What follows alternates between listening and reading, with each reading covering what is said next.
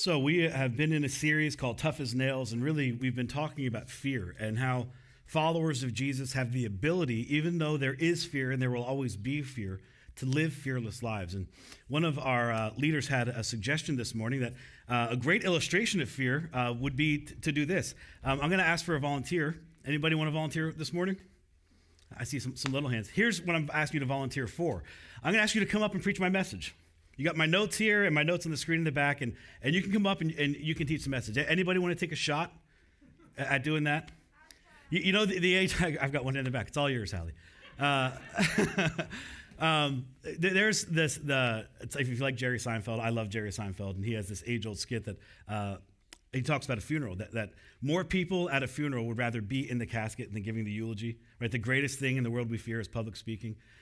Fear, if we're not careful, can grip and control and even dominate and run our lives. It can cause us to do things we don't want to do, to be people we don't want to become.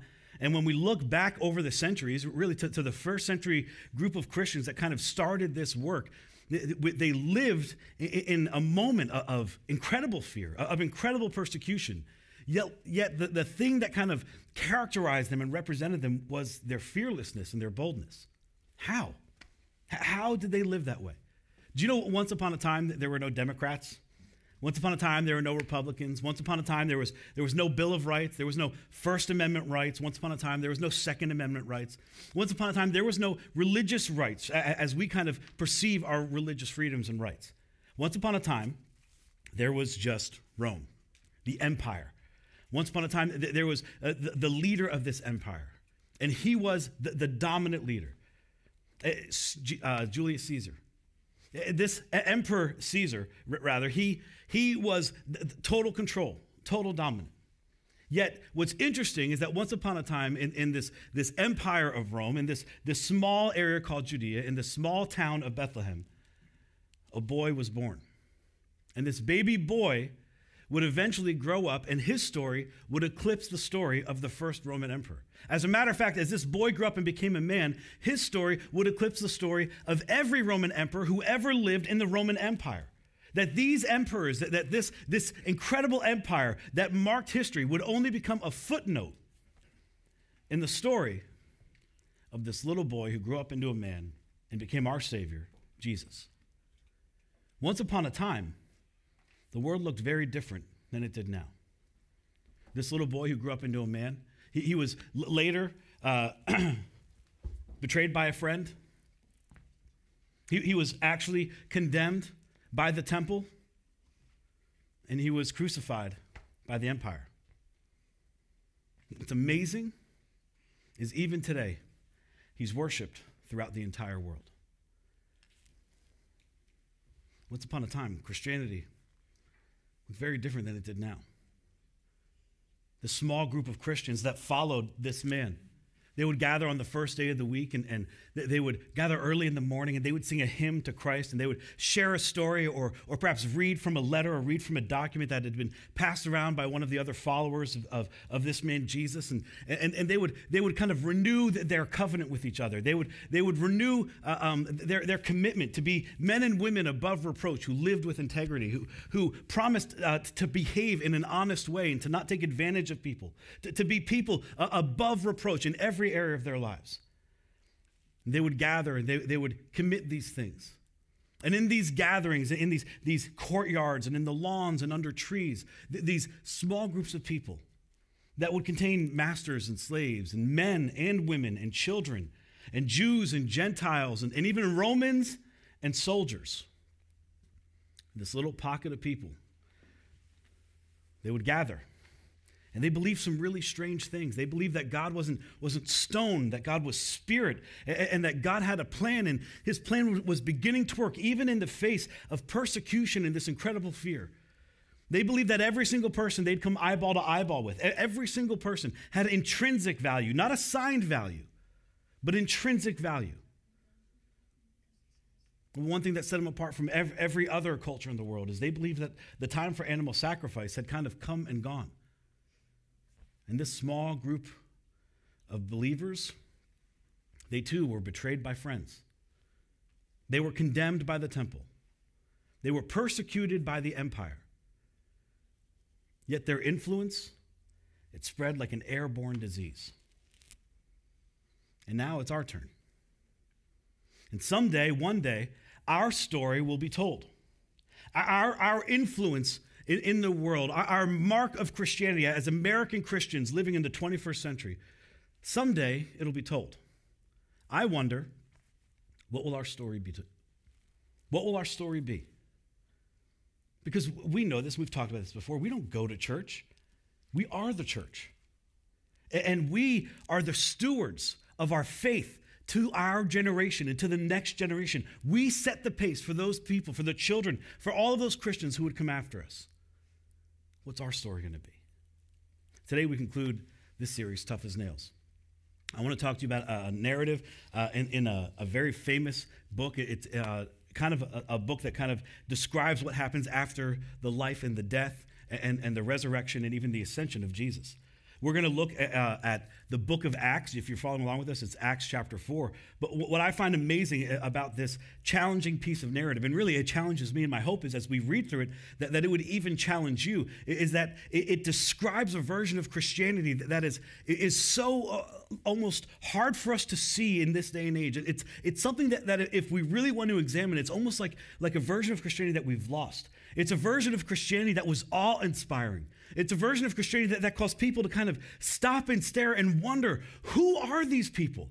I mean, some of the things they do, some of their customs are a little weird. I mean, if we're being honest, some of their customs are even a little offensive. But there's just something incredible about this group of people, about this group of Christians. I may not agree with them, but man, I love having them around. It was a version of Christianity that caused people to stop and stare and wonder. What's so unique? What's so different about these people? This narrative in the book of Acts, it takes place 2 months after the resurrection of Jesus. That's incredible. That's not 2 years. It's not 20 years or 120 years. 2 months.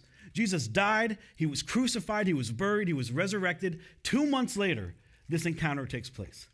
It's not a long period of time.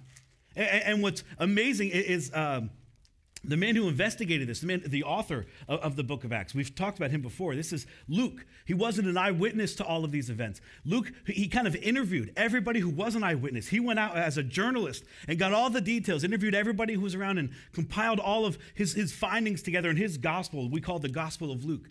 Well, later he goes on a journey with a very famous apostle. We know him as the Apostle Paul. And he begins to travel around with the Apostle Paul, and he plants these churches all around the Mediterranean rim. And Luke writes down his first-person account of what's happening. Luke starts the story off before traveling around by talking about what happens with this small group of believers, this small group of Christians, after Jesus died and was crucified, buried, resurrected, and then left the earth. What begins to happen? What changes? Because something is beginning to change in their society, in their culture. I mean, some weird things happen, right? They put Jesus in the ground. Everybody watched him crucified. It was a very public display. And then we hear rumors that his body's not there in the grave anymore. And where did it go? And then there's more rumors of these sightings of Jesus. And there's questions of who is this Jesus and what's happening and why is this going on? And there's all this kind of turmoil beginning to pop up. In Acts chapter 4, we get this incredible account of what begins to happen with 2 of Jesus' followers. And we know them. We've talked about them before. Peter, he's kind of the bold, the brash one, the type A. And John, the beloved. Peter and John, one day, they're kind of walking around. They had just seen Jesus ascend into heaven, and they're walking their way into the temple of Jerusalem to have a moment of prayer. And as they're walking in, they pass this lame guy. And you have to imagine what the temple looks like. This is like a 34-acre property with buildings everywhere and walls surrounding it, and there's steps leading up to it. So everybody kind of enters into the temple through the same way, or most people enter into the temple through this way. They walk past a man who's laying on the side of the temple stairs begging. This man's about 40 years old, which tells us that he's been there for a long time. People bring him out there during the day so we can beg, and then they bring him back at night. That many people who've lived in Jerusalem, who've walked by the temple, have seen this man and recognized this man and know this man. This day, he stops John and Peter. And he begs, give me some money, give me some gold, give me some silver. John and Peter have no gold and silver to give. They said, but here's what we can do for you. We can heal you. They pray in Jesus' name, and they pray over this man, and the strangest thing happens. He gets up and he walks for the very first time in his life. He walks. I mean, imagine being 40 years old and have never been able to see or never hear or never walk. And then finally you can. I mean, there's this exuberation, this joy in you. He's healed and he's walking around and he's so excited. He's following Peter and John as they're making their way up the stairs into the temple. And as I'm sure as they're walking in, a crowd's beginning to gather because people are recognizing, I saw this guy. I've seen this guy for years. As a matter of fact, my parents and I used to walk by him on our way to the temple. We just passed him. Isn't that the guy? They're all beginning to recognize that must be him. That this guy that was lame, he was there for years and now he's walking. What's going on? And a crowd begins to gather around John and Peter. And Peter, who remember Peter just a few months ago, is the guy who betrayed Jesus and cussed out a little girl. Like he was so scared. Now a crowd gathers in the temple, in the very place that represents the people who crucified his master. Peter begins to preach. He takes this opportunity. He speaks with boldness and he speaks with passion, and he's talking about Jesus in the temple, the place that crucified him. And then he makes this incredible statement. He says basically, you are responsible for his death. You murdered him. But God raised him. And the crowd gathers, and the temple guard begins to see this commotion, and they're kind of upset at what's happening. So they come in to break it up, and they disperse the crowd. And there at the center of the crowd, they find these two Jesus followers. And I'm sure in their heads they're thinking, I thought we dealt with this months ago. I thought we got rid of this Jesus months ago. So they arrest Peter and John and they bring them before the high council. This, keep in mind, is the same council that is responsible for condemning Jesus to death. They bring him before the council, and there's Ananias and Caiaphas, his son-in-law, and then there's his sons, because they kind of kept this priestly leadership thing in the family, and they would just keep switching turns of who is the high priest. And this high council, this high priest, gathers Peter and John together in a room, and they begin to basically make these accusations. Why are you here? Why are you doing this? I thought we dealt with this. Why do you keep talking about Jesus? We crucified him. He's dead. Let's move on. I thought this was over with. And Peter, once again, not the same guy he was just months before, looks at the accusers, looks at the very men who have his fate in their hands. And he begins to teach and preach Jesus one more time. Don't you men know Jesus? You should. You killed him. But God raised him from the dead. And then he makes this extraordinarily, extremely offensive statement. He says this. He says, salvation is found in no one else. For there is no other name given under heaven by which we must be saved. Looking at his accusers. You murdered him, the Son of God, the Messiah, the one that all of us have been waiting for. But don't lose heart. God raised him from the dead. And by the way, he's the only way to salvation. There is salvation offered, but it's only him.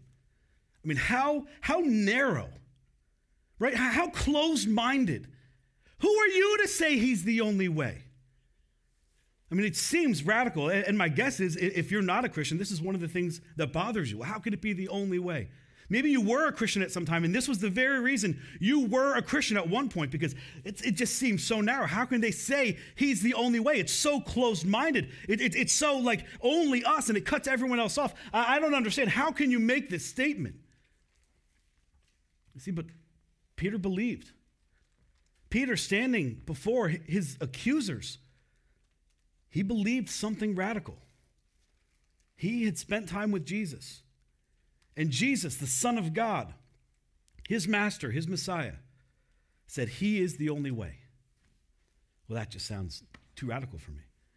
So let me make this suggestion this morning. Maybe we cut Peter and John a little slack. I mean, seriously, think about it. They're really excited. Their best friend, their master, their teacher, they watched him beaten and arrested and beaten and crucified. They watched him pulled down from the cross and put in a grave. They went to the grave and he wasn't there, and then they had breakfast with him on the beach. I mean, they're just like beyond excited, right? And I mean, we've talked about this before. When a guy can say that he's going to die and come back to life and he does it, you just take whatever he says, because nobody has ever done that but Jesus. And Jesus said he's the way. So Peter and John are thinking, well, he must be right. I mean, he said he was going to die, and he died, and he said he was going to come back to life, and he came back to life. We had breakfast with him. Surely he must be the only way. And they are facing his accusers, facing the very people who decide whether or not he lives or he dies, with boldness, with this confidence. I mean, there was like no fear in this man anymore.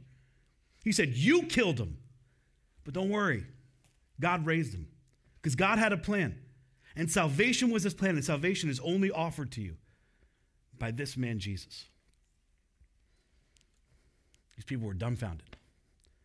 Who are these two guys? Who do you guys think you are?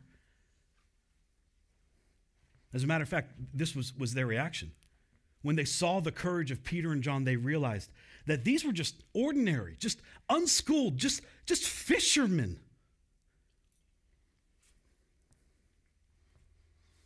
Yet they were astonished, and they took note that these men must have been with Jesus. And what does that mean? That they shared the same courage and the same boldness and the same fearlessness that Jesus did. That even in the face of imminent death, they wouldn't back down and they wouldn't shut up, and you couldn't quiet them down. There was something uniquely different about these men. So they sent these men away. Give us a moment. Let us confer. You see, they had to, because standing with these men, right? Standing with these men was the man that they had just healed.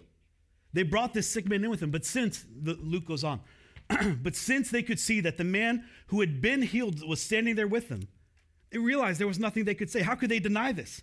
We know this man. He'd been at the entrance to the temple. We've seen him every day. There's nothing we could do. Yet these guys did something. Clearly, God must have done a miracle. I mean, what else do we say?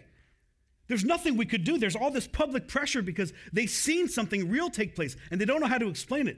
So they send Peter and John and this man who was lame and is now healed away. Let us confer and let us talk. And this high council of leaders say that we don't know what we can do. There's all this pressure if we try to crucify him. I mean, like, who knows what the public's going to do, because they just performed a miracle in God's name. What do we do about this? So they decide, here's the best thing we can do. Leave us alone. Go away and shut up. Literally, go away and don't talk about Jesus anymore. Just keep that message to yourself. So Peter and John leave. And what do you think they do? Do you think they go and they rent a few donkeys and it's like, we're going to get out of town, right? We're going to go and we're going to hide out in the wilderness somewhere because we just escaped with our lives. We barely got out. No.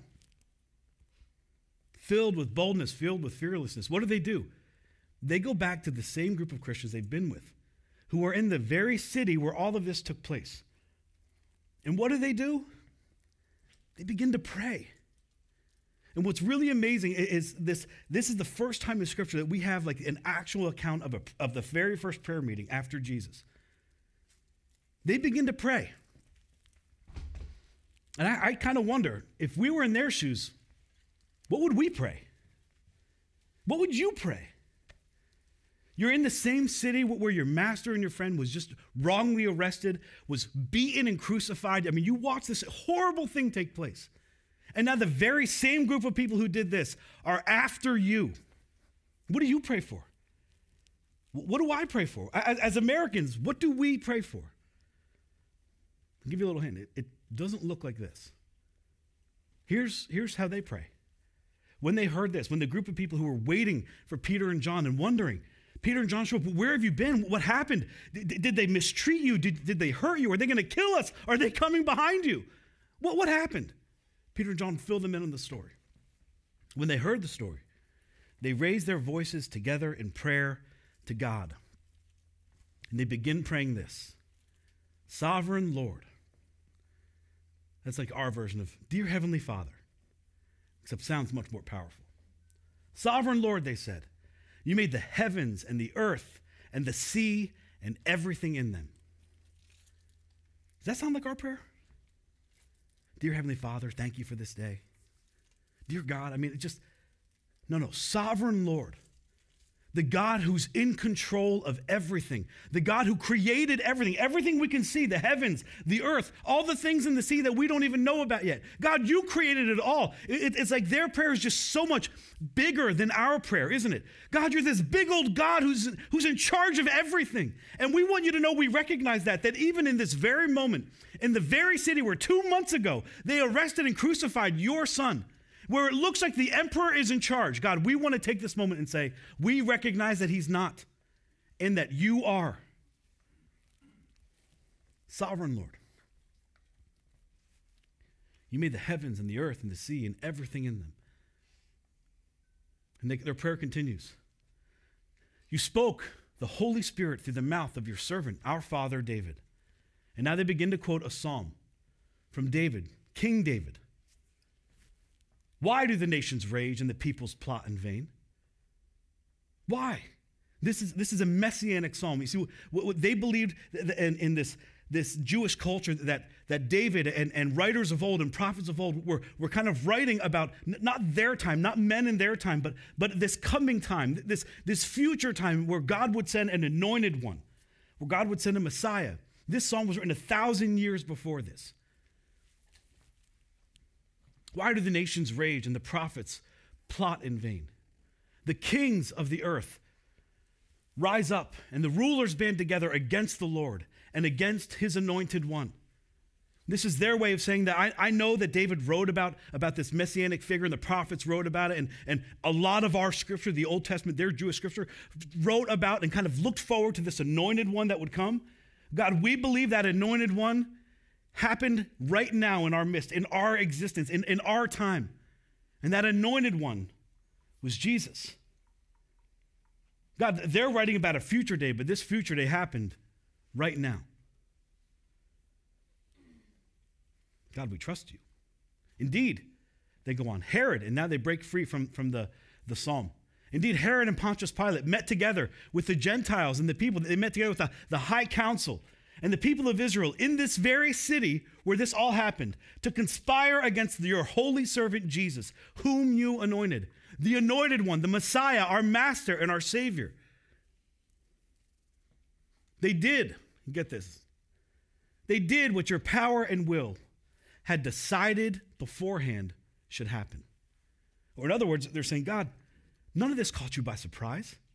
You knew what was going to happen. You knew what Jesus was walking into. Jesus knew what he was about to face. None of this took you by surprise. You're not worried about this. Therefore, why should we be worried about this? And here's a quick side note. What we just experienced in 2020, God's not worried. God knew what was going to happen. He saw what was going to happen. He's not worried about it. Why should we be? We can trust a God who sits outside of these events and outside of our time and outside of this existence. God, you saw these things. You knew they would happen beforehand. Yet it didn't throw you off. It didn't trip you up. You knew it was going to happen. And then they begin to say, but God, we do have one request. Now, the next verse starts. Now, and here's their one request. What do they begin to pray for? Now, God, would you protect us? Would you watch over us? Would you keep us? Would you cause our portfolios to grow and our waistlines to shrink? Would you help us do well on that chemistry test? Would you help us get into the school we want to get into? Would you help us get the promotion we want so we can buy the car or the house we want? God, would you do what we want you to do for us? I mean, it's funny, but the truth is, it's kind of embarrassing. Little prayers. Maybe the reason so little happens in our lives is because our prayers are so little. Like they're just bound to our small existence and our small needs. What do these men and women who watch their Savior die, beaten, crucified on a cross, what do they pray for? It's not like our prayer. Now, Lord, consider their hearts, the people who accused and crucified your Son, and enable your servants to speak with great boldness or fearlessness or confidence. And we hear this prayer and we think, no, you don't need any more of that. That's what got you in jail. That's what got you arrested and imprisoned. You don't need any more boldness. Maybe, as a matter of fact, maybe it's time to dial it back a little bit. You're too bold. You're too confident. You're too fearless. Just dial it back a little bit because we don't need more of that.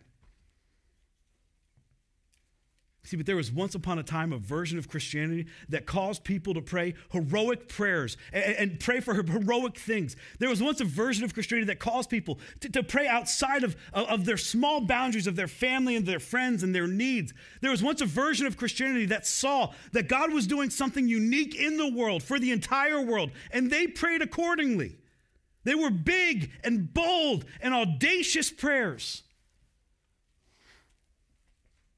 Lord, consider their hearts. We care about them, God. And then give us the words to speak so we can speak with great boldness, so that we can talk in such a way that would inspire them to join what we're doing and not resist what we're doing. And then, God, would you stretch out your hand, and not on our behalf, not for us. Don't stretch it out for us, but stretch out your hand to heal and to perform signs and wonders through the name of your holy servant Jesus. God, do something that only you can do so that people would know it's you and they would begin to believe and trust in you. And then Luke, who was a firsthand witness to all of this, he then says, the very place they prayed, something unique happened. It was like when they got done praying, it just began to shake. The house began to shake, and they were filled with the Holy Spirit. After they prayed, the place where they were meeting was shaken, and they were all filled with the Holy Spirit, and they spoke the word of God boldly. And I want to just touch on this for a minute. So if you're kind of phasing out for a minute or you're disengaged, I need you to dial back in. If you're at home and you got a few windows open, you're kind of listening and browsing, I need you to close those other browsers down and just focus on this for a minute, because I think this is really important. When Luke tells us, when the scriptures tell us that they were filled with the Holy Spirit and they spoke boldly the word of God, or they spoke about Jesus boldly, it didn't look like this. That's not boldness. That's hate. That's not talking about Jesus. That's a bunch of people who take a few scriptures and they distort the scriptures and they jump off on rabbit trails to try to persecute people. That does more harm than good. That is not God. And that is not the people speaking through, or rather the Spirit speaking through people in a bold way about Jesus. You see, this causes damage and this causes hurt. This causes people to lean away from what God is doing. But when they spoke, they lived and they spoke in such a way that caused a culture that wanted nothing to do with them to lean in and begin to wonder, what is so different about them? They spoke in such a way and lived in such a way that caused something to change in culture, because they had seen death beaten. They watched their friend arrested and crucified, put to death, buried, and resurrected. And when you eat with somebody who was dead and is now alive, you tend to lose your fear of death. You tend to lose that fear that gripped your heart. You begin to live fearlessly. And when you can live fearlessly, you begin to live selflessly. And when you begin to live selflessly, you begin to live with compassion and generosity. And this first century group of Christians living with this fearless nature, full of compassion and boldness and generosity, it caused this pagan, selfish culture to lean in instead of leaning away. And their boldness, they tied back to a single event. Their boldness, it came from something so simple yet so awe-inspiring. Luke concludes their prayer. With great power, the apostles continued to testify to the what of the Lord Jesus? To the parables? No. To the teachings of Jesus? No.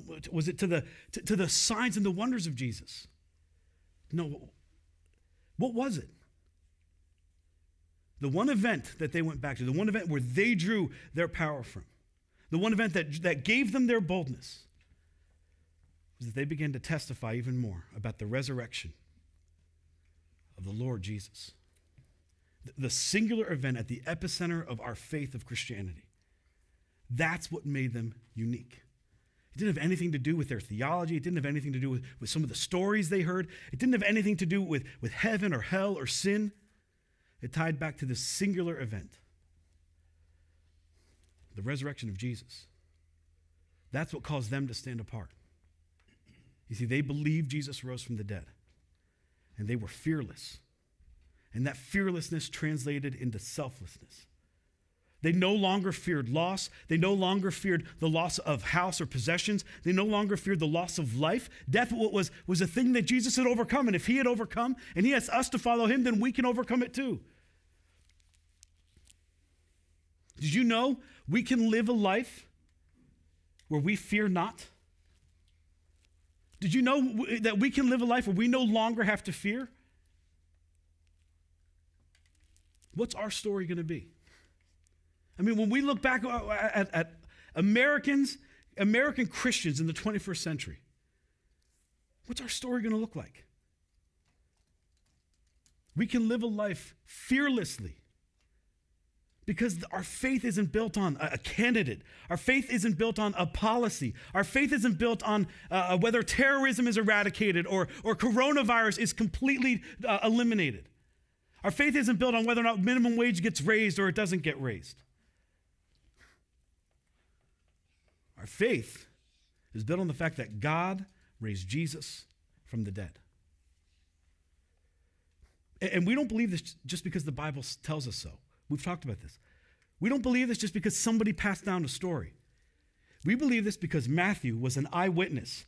And Matthew saw it, and Matthew wrote it down and said, I want you to know the things that I saw with my own eyes. We believe it because Mark, who maybe have seen these events, but recorded these events from talking to Peter. And Peter, who was an eyewitness, said, I don't know how to explain it. As a matter of fact, I was a coward and I ran away, but somehow it happened.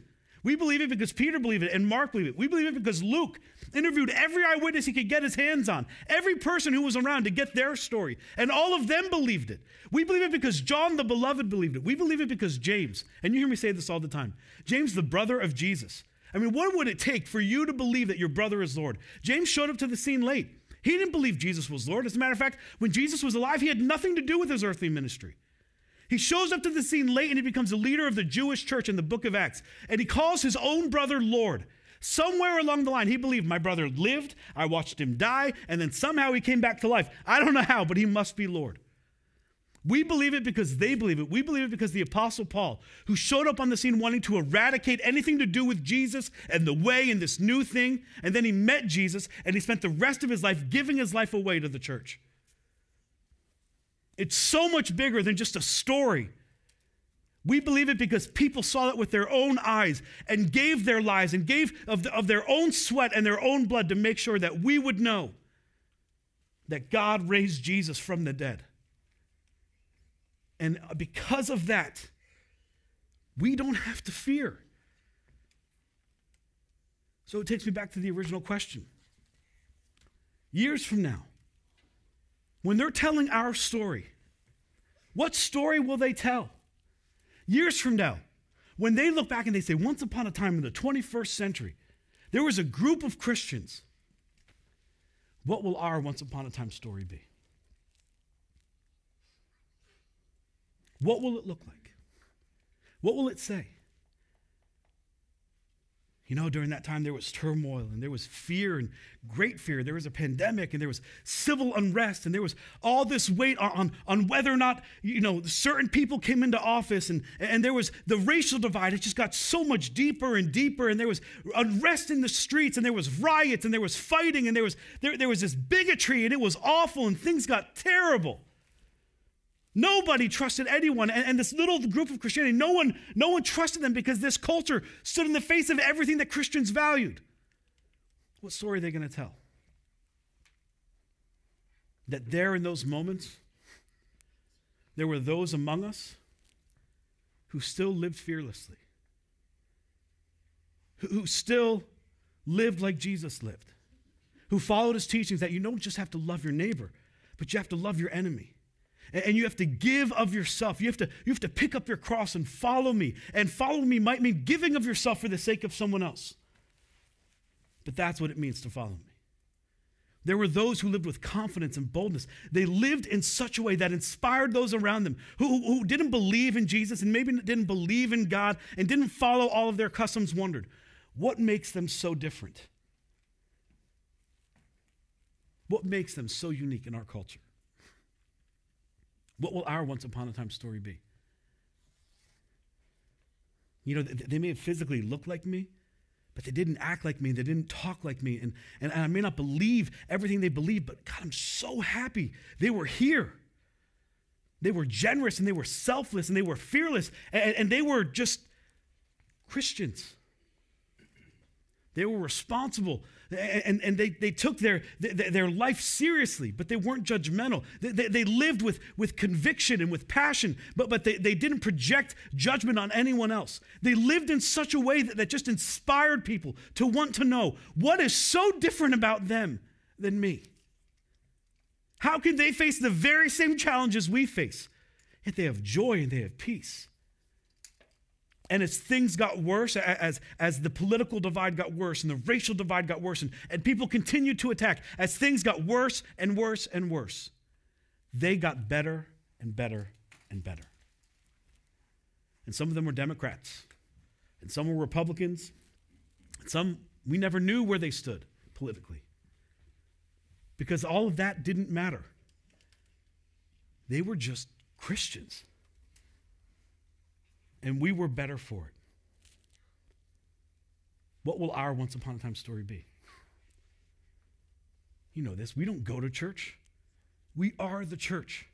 We are the stewards of our faith for the next generation. We set the pace for the next generation.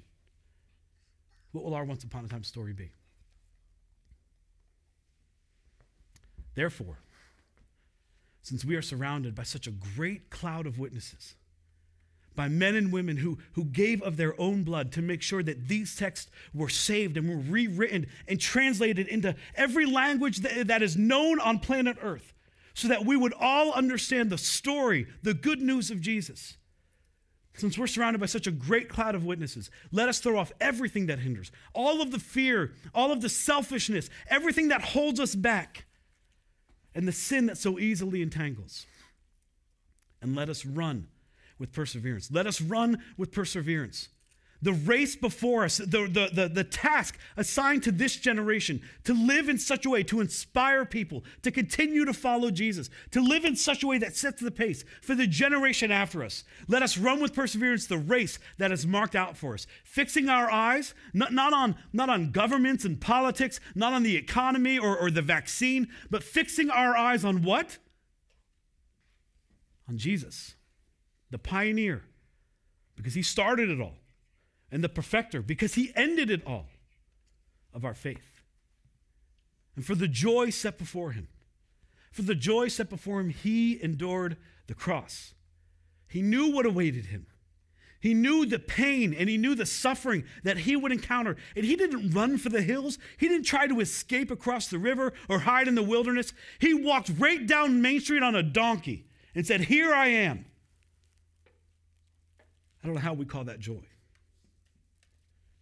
For the joy set before him, he endured the cross, scorning its shame. And he sat down at the right hand of the throne of God. Consider him.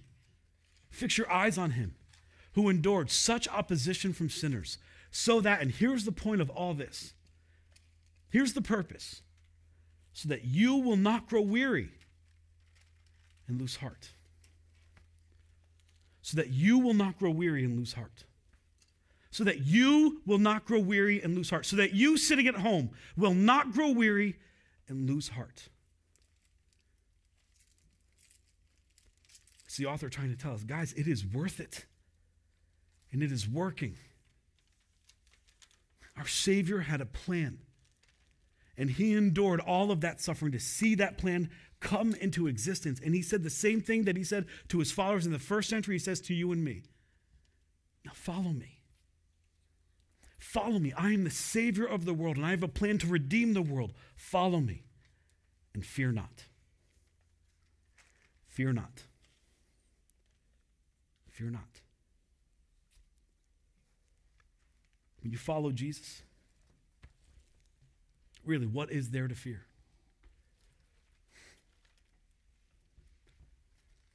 Some of you have grown weary.